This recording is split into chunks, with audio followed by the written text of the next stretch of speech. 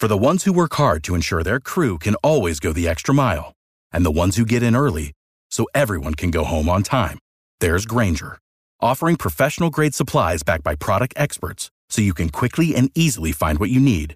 Plus, you can count on access to a committed team ready to go the extra mile for you. Call, click Grainger.com, or just stop by. Grainger, for the ones who get it done.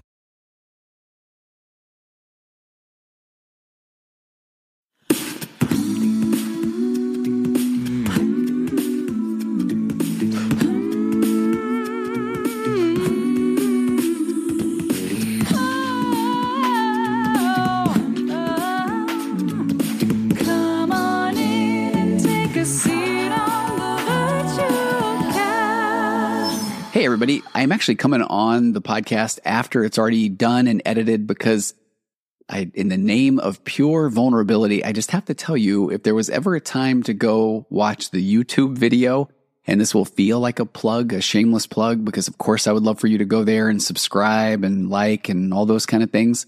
But I just have to tell you, the artificial intelligence, what a trip. I use a software product called Descript, and it's an amazing editing tool. But there's a new feature that if you aren't looking directly at the camera, then you can do this eye correction. And then all of a sudden you're always looking at the camera. So I did it, and I've just been so fascinated during the editing process because it's now kind of almost creepy. Like I'm just staring into the camera the entire time. And I wasn't looking at the camera. I was looking at some notes most of the time or looking around. And so I was going to undo it, but I just thought this is wild. The future is here. So if you get a chance, I'll have a link to the YouTube video in the show notes, and as well as a link to the Descript software, because it really is fascinating. You can take away all the uhs and the ums, but this eye correction thing is quite a trip. I think I want to know, do you think it looks a little bit creepy, or does it look normal? I think I'm so used to maybe seeing myself in the camera that it just seems odd, but I just want to jump on and say that. So now let's get to today's episode of The Virtual Couch. Hey, everybody. Welcome to episode 400 of The Virtual Couch. And to be honest with you, I learned it was episode 400 just a couple of minutes before jumping on. I think I assumed that I would do something really fancy for episode 400, but I'm glad you're here. And welcome to my soapbox, because I really feel like this is going to sound so dramatic, but I have a lot of big feelings today, as they say, because I want to talk about some unhealthy practices, as there's a lot in the news in my world as a therapist who works with helping people overcome addictive behaviors or turning to unhealthy behaviors as coping mechanisms.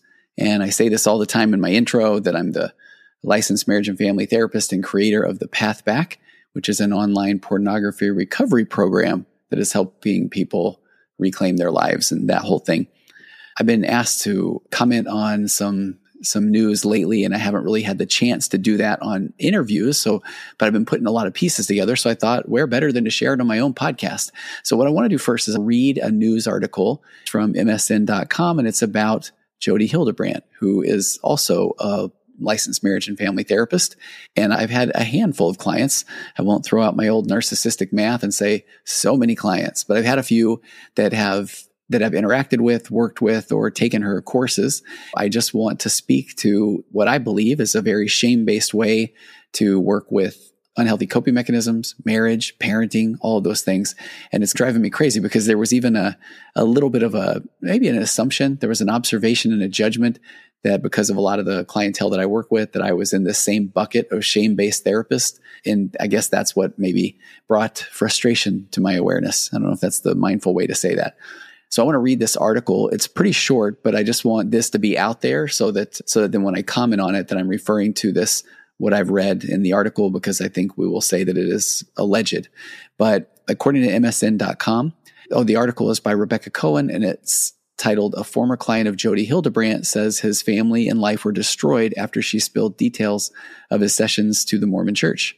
Jodi Hildebrandt, the former business partner of family YouTube vlogger Ruby Franke, once spilled details about one of her clients to the Mormon Church, according to state documents. Now the man says it destroyed his life, NBC News reports. An attorney for Hildebrandt did not immediately respond to Insider's request for comment. As Insider previously reported, Hildebrandt discussed sensitive private information about a couple who were her clients with Mormon church leaders and Brigham Young University between April 2008 and March 2010, according to Utah Department of Commerce's Division of Occupational and Professional Licensing documents. The document said the conversations happened, quote, on multiple occasions, and that Hildebrandt disclosed sensitive, confidential information about a male client, including a medical diagnosis, with the Honor Code Office at BYU without having received signed authorizations or any other type of permission. Her therapy license was put on probation in 2012 for 18 months as a disciplinary action, and in August, Hildebrandt, alongside Franke, was arrested and charged with child abuse. In probable cause affidavit obtained by Insider, authorities said Franke's kids were discovered injured and malnourished at Hildebrandt's home.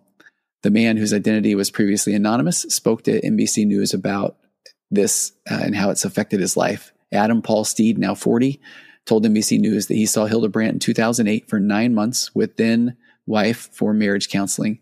He told NBC News that Hildebrandt had tried to treat him for sex and porn addictions. So we'll talk about that here in a second. Sex and porn addictions, but he refused the treatment. Steed alleged in his interview with NBC News that Hildebrandt shared false information about him with the Mormon Church, BYU, and his ex-wife. He said he then lost his church privileges, was suspended from BYU, and got a divorce from his wife. My family got destroyed, he told NBC News, and my life got destroyed. He said that his marriage began to fall apart after 9 months of couples counseling with Hildebrandt. He told NBC News that Hildebrandt said the couple needed to, quote, triple down on the number of therapy sessions that they were having. So red flag, in my opinion, as a therapist there. Steed alleged that Hildebrandt was blaming everything on me being a sexual addict at that point. Steed had experienced childhood sexual abuse as a teen, and he told NBC that Hildebrandt used his prior experience against him in counseling. She was saying that every time I said I was a victim of sexual abuse, that was my addiction speaking. So if I had PTSD and trauma, and I mentioned it, they would confront me that it was my addiction of sexual abuse, Steed told NBC News. This is where it just starts to boil my blood, because if he is expressing how he is feeling, then here's someone else in this position of authority that is letting him know that your feelings are wrong. And if we go right back to our good old childhood days of expressing our emotions and being told it's not a big deal, don't worry about it, you're taking it the wrong way, do you know how that makes me feel? Then basically we're experiencing this childhood trauma once again. But Steed told NBC News that throughout counseling with Hildebrandt, he believed his ex-wife felt like she had to protect herself and their kids from him. So I do wonder aloud where that was reinforced. So today, I want to spend some time talking about primarily how damaging this type of therapy, and I use that term incredibly loosely, can be, and how as a therapist who, quite frankly, uses what I can only surmise as the exact opposite approach, and I get very good results, I want to add that this honestly frustrates me to no end, and it makes the entire profession look bad, and it fosters distrust in the profession, and it's so just incredibly about the therapist, which is the exact opposite of why people go to therapy. So I really want to start talking about this over the next few episodes, but today I want to talk about how we have to change the dialogue of helping people who are looking for help, especially people that are looking for help turning away from coping mechanisms like pornography, because it is a coping mechanism when someone doesn't feel a connection to various areas or aspects in their life. And this is coming from someone is played by me, who has literally helped over 1,000 or more. I think 1,500 is what I would say when I was promoting my book, but over 1,500 individuals I've helped over 1,500 individuals become better versions of themselves by learning how to accept that they are human beings and they have thoughts and they have emotions and they have desires and they have wants, and how, since they are the only versions of themselves that have ever walked the face of the earth with their nature, nurture, birth order, DNA, abandonment, rejection, hopes, dreams, fears, all of it, that they are the only ones who truly know what it feels like to be them, period. End of story. So let's start from there, and how, as the only versions of themselves, that then how on earth can somebody else tell them how they're feeling, even if they are an expert? Because how emotionally immature and narcissistic is that of me to think that just because I've sat and talked with a lot of people, and quite frankly, I have opinions. Of course I do. That's part of what I actually love about my job, is knowing something so well that I have very strong opinions. But man, if somebody can't admit that they don't know what they don't know, so that then as they begin to learn something and really care about something and start to feel confident about something, it's what I call the healthy ego based on real life experience, then that better come with so I got here by understanding that there were plenty of things I did not even know that I did not know. So how on earth am I at this point now where, well, now I know my life is complete. Now I know, now I can take the opportunity to now judge everyone from my one-up position. And so I think that's where a good place to start is not tell somebody what they need to be doing, because how, quite frankly, again, can somebody just assume that they literally know what's best for somebody else? And it may sound counterintuitive from a therapist, but actually my job is to help the person feel safe enough to share things with someone free of judgment that helps them feel safe. And that is where we need to operate from. Before I get back to Adam Steed, I remember when I was learning a little bit more about the trauma therapy, EMDR, and there's this concept where you are moving your hand back and forth, or I have these TheraTappers that go back and forth in people's palms. And I remember when I was learning a little bit more about the science of that, and I got this from an Andrew Huberman video. I really enjoy his podcast. In essence, it was the concept that why talk therapy even works over time is that when somebody is expressing things that are scary, and when we keep them in our heads, they typically work out to the worst case example, because that's just a part of the human condition. It's a survival mechanism. It did a phenomenal job keeping us safe when we were on the plains on the savannah. But now we can go a little bit overboard with all of that, defaulting to the negative. So we have to be pretty intentional about not letting ourselves ruminate or get caught up in one of those negative shame spirals.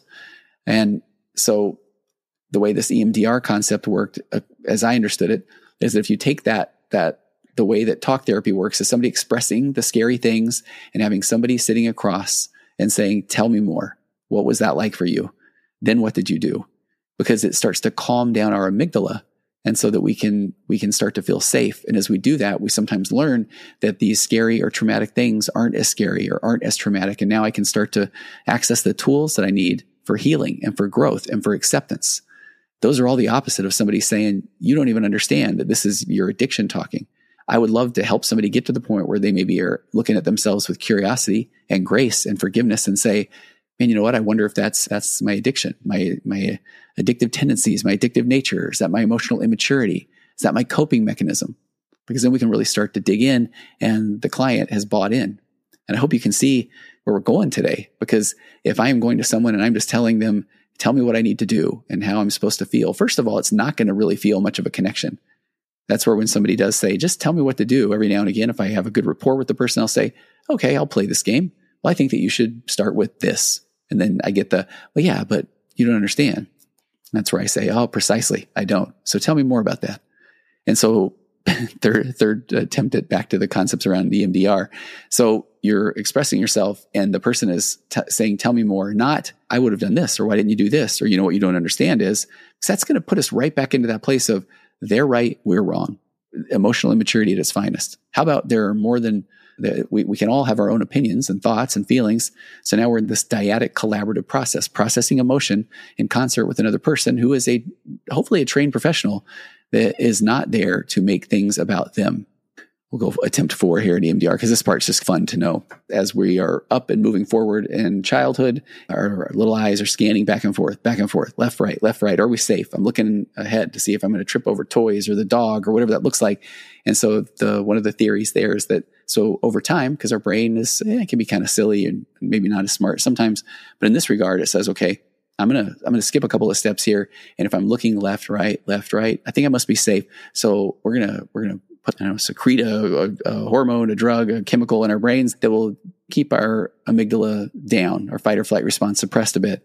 So then some amazing people over the years, I think Francine Shapiro is one of the first people that then had the hypothesis that, okay, if we're getting those eyes moving back and forth, then maybe that will calm the amygdala down and people can process trauma and it won't be as scary. So we can speed up that whole long-term therapy concept for certain things, especially. But so that's that concept of safety, though. We need to have emotional safety. So back to Adam Steed's experience. I said Jody, was saying that every time I said I was a victim of sexual abuse, that was my addiction speaking. I don't hear a lot of, tell me more about that. What's that like? Then what happened? Help me understand. So he said, if I had PTSD and trauma and I mentioned it, then they would confront me. That was my addiction of sexual abuse. Holy gaslighting, Batman. I mean, I can't even imagine what that must have felt like for him to come to a licensed professional for help and feel like absolute garbage, which I might add is the reason why he's coming for help, because of the aforementioned feeling of garbage. So today I want to continue to talk about what I have been told recently as a bit of a controversial concept in and of itself, because there are some haters of the author of one of the articles that I'm going to refer to, as well as one of the researchers involved. So with that said, I was even told by a trusted friend and advisor, that, am I prepared to potentially take the arrows from people who have personal access to grind for the people, or the people who disagree with what I'm going to share about, I guess my state of the union on pornography. I'm going to say addiction, and for anybody listening and not watching, actually, I didn't even do it. Pornography addiction. And for anybody listening and not watching on my YouTube channel, shameless plug, please go subscribe. And I come in peace, but I also come as a professional who feels absolute passion for getting the correct information out there based on my experience of what actually helps people overcome turning to pornography or gambling or food or their phones or as coping mechanisms. I was even told by a trusted friend and advisor that he asked, am I prepared to potentially take the arrows from people who have personal access to grind for these people, this author, Dr. David Ley, or a researcher that people may disagree with, because they also might disagree with what I am going to share about the state of the union of pornography addiction. And for anybody listening and not watching on my YouTube channel, shameless plug, please go and subscribe. I did do air quotes with the word addiction, but please know that I come in peace. But I also come as a professional who feels absolute passion for getting the correct information out there based on my experience of what actually helps people overcome turning to pornography or gambling or food or their phones or as coping mechanisms. And that, my friends, is where I absolutely love to say at this point, but I will admit that I only have a sample size of maybe some 17 years. And again, maybe 1,500 or more individuals. And that's not even including my Path Back addiction recovery group that has amazing weekly meetings where we aren't talking so much about, hey, make sure you feel bad about pornography. No, it's about learning how to live, how to be a better partner, how to be a better parent, how to learn to sit with invalidation. Last night, our entire conversation was around discomfort. It was one of the funniest, I feel like most healthy and productive conversations I think I've had on the Path Back. And I'm not even shameless plug. I will plug it. Go join the Path Back, take my online recovery course. Jump in the group, send me a message. I'll give you a coupon code, whatever it takes, because you need the right tools out there. And I provide them on the podcast. I want you to know this isn't like I'm trying to hide them. You can buy my book, and we've got a TikTok series out now. So there's ways to get the data. It's just however you want to consume it. I go back to in helping that many people. So 17 years, maybe 1,500 or more individuals. But so far, shame has played a role in, I am dragging this out with a monotone for dramatic effect, which I now think has been accomplished, 0 people's recovery, as in shame bad, shame really, really bad. So when a therapist or a coach or a parent or a spouse or a religious leader or an employer or anybody uses shame on someone else, I want to be very clear and dramatic, quite frankly, that's a them issue. That is coming from a place of deep emotional insecurity, emotional immaturity, from a place where that person doing the shaming, that's again from their emotional immaturity because of the way that they were modeled behavior or how they were treated growing up, that they think that you must establish dominance, that you must command respect, that you must put that person in their place in order to get them to do what you think is best for them. Does that sound like issues from childhood with a parent who motivated by control and fear? If it, quote, worked on them, and by worked at this point, I mean simply that it happened to them, then if they can convince the world, and this is why therapists do get a bad rap if we go to become therapists to work on our own stuff, which I at first thought, no, I don't. Absolutely, I do. And in my world, it's been an amazing journey to realize my own emotional immaturity, to learn nice evidence-based tools like acceptance and commitment therapy and nurtured heart parenting technique, emotionally focused therapy for couples, Fowler stages of faith, all the things to help work through those areas where I felt like I was not enough or I was less than, so that I can put myself in a position to help others and especially help myself and hopefully my spouse and my family. I go back to that if somebody is becoming a therapist or a coach or a religious leader or you name it, so that they can repeat the things that were done to them and double down or triple down on it, so that then they can, if they can get other people to do it as well, then that must mean that their parent or parents or whoever it was did the right thing. And that means that they are okay and that they don't have to look inward, self-reflect, take ownership or accountability of their own actions and break a freaking family pattern. It's uncomfortable. Doing your own real work is difficult. But then when you break through and get to the other side, it is one of the greatest experiences that you could have. And you realize how much baggage you carry around, sure, from your childhood or from your insecurities or your nice guy syndrome or your anxiety or any of those things. And that's where, as a therapist, it breaks my heart to think that not only are some people a lot of people aren't aware of how good therapy can be, but then they may go to a therapist who is absolute garbage and I think can make it worse, back to break that family pattern instead of, holy crap, that wasn't cool what I had to go through. And then I had a healthy, bless my parents' hearts because they didn't know or don't know, but now to have an opportunity to be this transformational figure for myself and my own family and do it differently so that I can change generations of time. I get pretty tired of hearing stories of people saying that you need to get respect from your kids. They need to know from a young age that you are the boss, that you are in charge, and this is the way that you are going to get rid of your anxiety and exert control. Now that's not the way they say it. They say this is the way it's going to be done. I need to teach you so that then I will feel validated from my own childhood. And I need to not worry about that there may be other opportunities there. And then I need to say that everyone else is wrong and I am right. And then I need to have confirmation bias and look for other people that also agree that this is the way that you do it, to sharpen the stick, or I don't even know all the cliches or those things. Instead, I really am a big fan of the evidence-based principles around things like the nurtured heart approach, where your job, kids go to their parents to get their whole sense of self. So if their sense of self is I'm always doing it wrong, I'm a screw up, and then when I express myself, then that's wrong and not now. And do you know how that makes me feel? That is the opposite of a secure attachment. And I hear these things all the time. So then they let the kids need to know that they're not going to get away with anything. And their kids, I've heard of this very recently, the person saying, my kids appreciate it now that they're older. Now, do they? Or when you tell them that they appreciate the way that they were raised, they pretty much go flat and say, yeah, you were the best. And then as you're following up with, and make sure that you call me more, rather than providing your kids with the secure attachment, meaning that they were allowed to be human. They were allowed to make mistakes. You were very curious about their life, their situation. And you realized that it was your opportunity as a parent to differentiate. That is, your kid interacted with the world and did things that what it brought up for you was something that you absolutely could say, man, check this out. That brought up anger. That brought up me wanting to get rid of my discomfort with control. And that is not a good thing at all. So guess what? I can do better. I can be better. And then meanwhile, I would like to have a relationship with my kids. And as now my youngest kid is 19, we got the 19, 21, 23, 25 going. Couldn't be more grateful for the relationship with my kids. And I don't even know what that means to demand their respect. And they need to know all those things. They need to know that they matter and that they are loved and that they are going to make mistakes and they are going to have a place where they can go and have a safe person who's going to tell them, tell me what that was like. What can I do to support you? If I'm even saying, well, I think you should do this. Oh, hey, that's interesting. That's a me issue. That's about me. That secure attachment. That is like a game changer. Now I realize we're pretty far away from the pornography pool, but we'll get back there.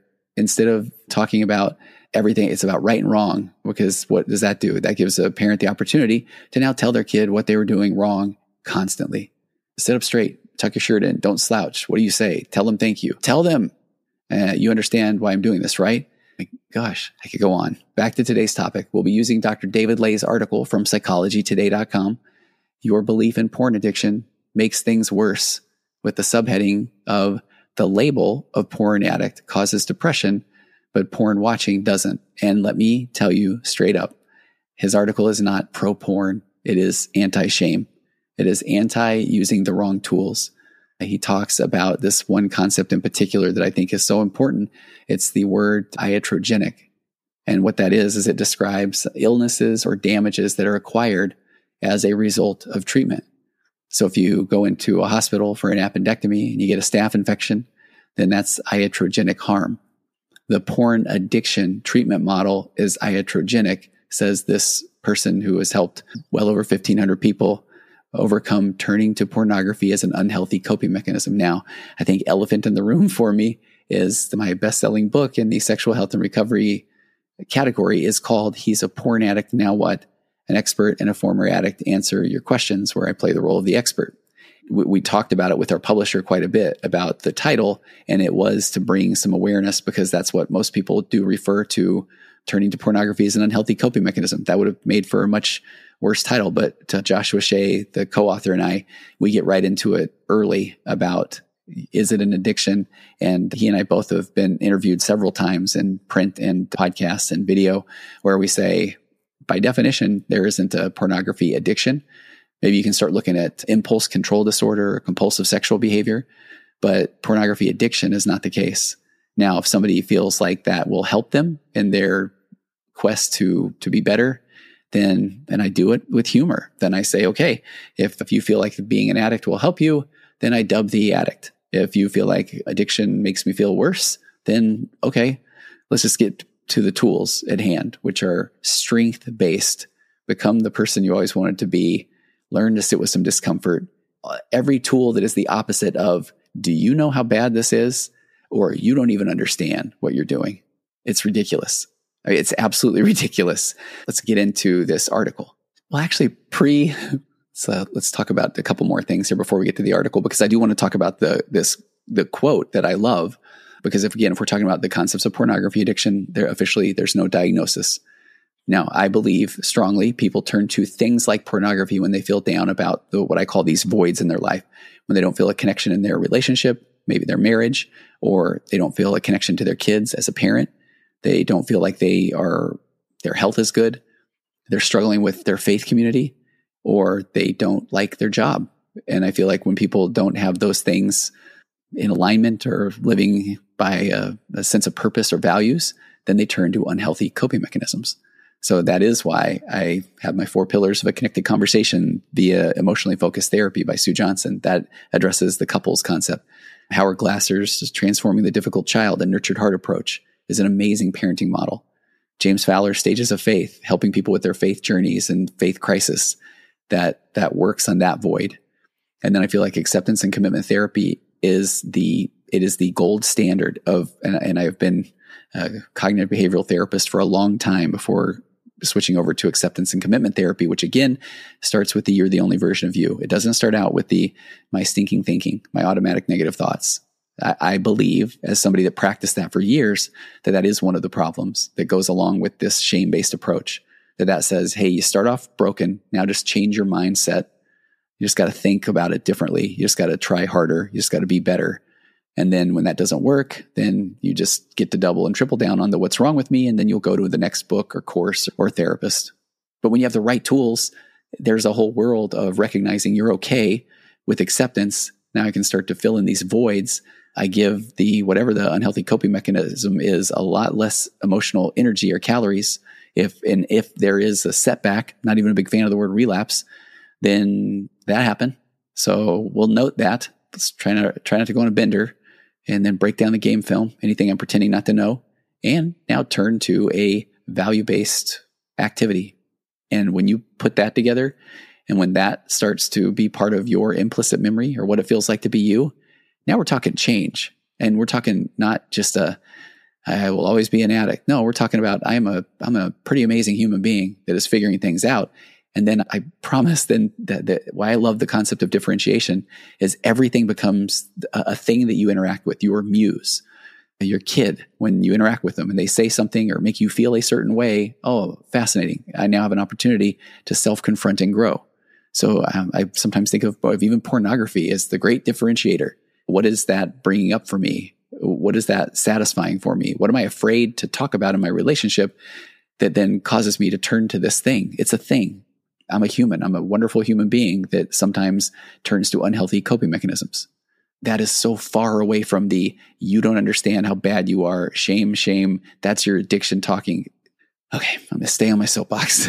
There is a quote my friend Sam Tielemans, who is host of the podcast Couples Healing from Pornography Addiction, shared with me when I was on his podcast, or he was on mine, where he said, the strongest force in the human personality is to act in alignment with how you see yourself.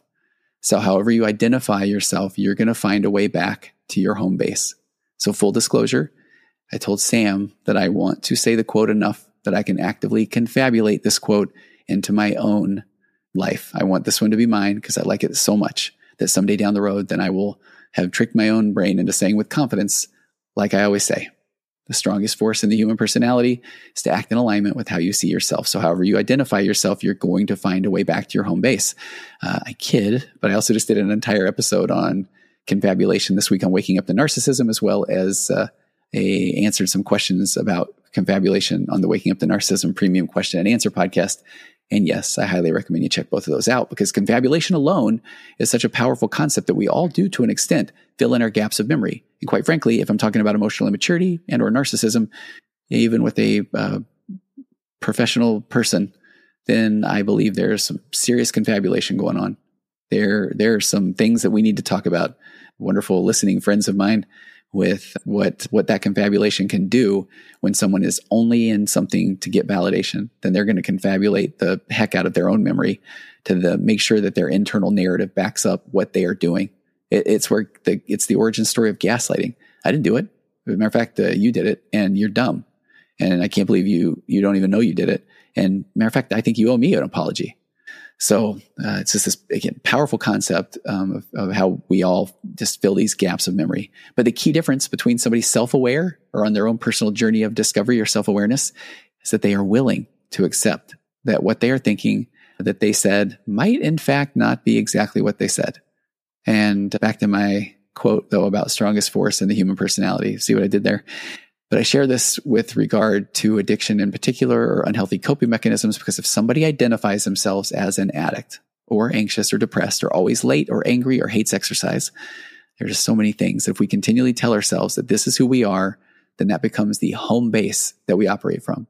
So even if you find yourself in a moment being fully present, maybe not feeling a lot of anxiety or the fog of depression temporarily lifted, are you strung together hours, days, or weeks of sobriety from you name it, porn, alcohol, vaping, games on your phone, mindlessly scrolling social media? Well, it's only temporary, because after all, I've already identified my home base as addict, anxious, depressed, broken, stupid, stuck. And I promise you, I'm not going to tell you now to simply change your mindset. Wake up tomorrow and say, I'm not doing that anymore. I am truly sorry. But again, that is one of the most frustrating things from my therapist chair that I deal with on, a daily basis with clients. What's wrong with me? Why can't I be perfect now? Why did I return back to behaviors that I know aren't good for me that I've been doing for my entire life? Why can't I immediately stand up for myself, leave my abusive relationship, kick whatever the habit is, be more fill in the blank, more spiritual, more organized, more caring, more confident? Okay, I will use the phrase mindset, but in the good way. Here's a mindset challenge. Shift that mindset to, hey, check this out. This is what I'm thinking. This is how I'm acting. That's interesting. My home base is as a human being going through life for the very first time as me. And in this very moment, this is how I feel. This is what I'm thinking. Isn't that interesting? No more of the what's wrong with me? I hate when I do that. I'm stupid. I'm broken. It's going to drive me crazy. I guess that's a me issue, but I'll sit in my healthy ego with that one. If you think that you're going to struggle with something for the rest of your life, then your mind says, okay, well, that's, I guess we're going to struggle with this our entire life, because that's who I am. And then all my behaviors are going to find a way back to where, even if I'm doing something good, I had a good moment, but that's not who I am. I'm the one that struggles, remember? So what this means is if you see yourself as an addict or label yourself that way, you're setting yourself up. You might be doing great. You might be avoiding things that you're trying to avoid for a long time. And the best part about that is when you have the right tools and you're filling in these voids or gaps with not just healthy coping mechanisms, but becoming and being. You went from I did not know what I did not know to now I know the tools, but it's really hard to implement them. And I don't do them very often. And that's a tough place to be. And that's where you'll be for a while. But then eventually you start doing the things, turning to the healthy things more than you don't. And at some point you just become. It's part of who you are. It's your implicit memory. It's what it feels like to be you. But if you are still thinking of yourself as an addict, it's like you're on a tightrope just waiting to fall. So what if you flip the script? What if you saw yourself as someone who is always growing, or learning or a good person or a child of God. If you slip up now and then it does not define you, it's a small hiccup on this much bigger journey. Because everybody, I don't even want to say messes up sometimes, because that's, I got to get back into the old mindset. Everybody is human. Everybody does things. They're being and doing. Life is life and all over us. But it's about where you're headed, the direction, how you see yourself that really matters the most. Let me do this. I want to take a break right now because that is something I just think I've wanted to get off my chest for a long time. We'll tackle the article in part 2, and I promise you there really will be a part 2. And I really appreciate everything, the support from listeners and viewers. And if this one resonated with you, please share it. And if you have examples, I would love to call upon my virtual couch audience, listeners, viewers, that if you've had bad experiences with your therapist or with your life coach or your religious leader, and I would love to put those together. I would love to do a series on those. I would love to address those, because I think we're kind of done with the whole shame stuff. It's enough. I appreciate you. You are an amazing human being going through life for the very first time in your life as you. So you're thinking and doing the things you are because you are. That's a great place to start. And then as you now start to lean into your own sense of self, sense of purpose, find out what really matters to you, it's going to be a little uncomfortable because you're probably maybe a little bit enmeshed or codependent in your relationship now, because we kind of all are till we're not. So they might tell you, well, I didn't know you like, I was going to say sardines, but I don't know if anybody really does. But you can think and like and feel the way you do. That's perfectly okay. If somebody else is saying, I don't like that idea, you can't think that way. How do you think that makes me feel? That's a them issue, especially if they like sardines. So I hope to hear from you soon, and I will see you next time on the Virtual Couch. Compressed emotions flying past, our heads and out the other end. The pressures of the daily grind, it's wonderful. Elastic waist and rubber ghost are floating past the midnight hour. They push aside the things that matter most. It's wonderful.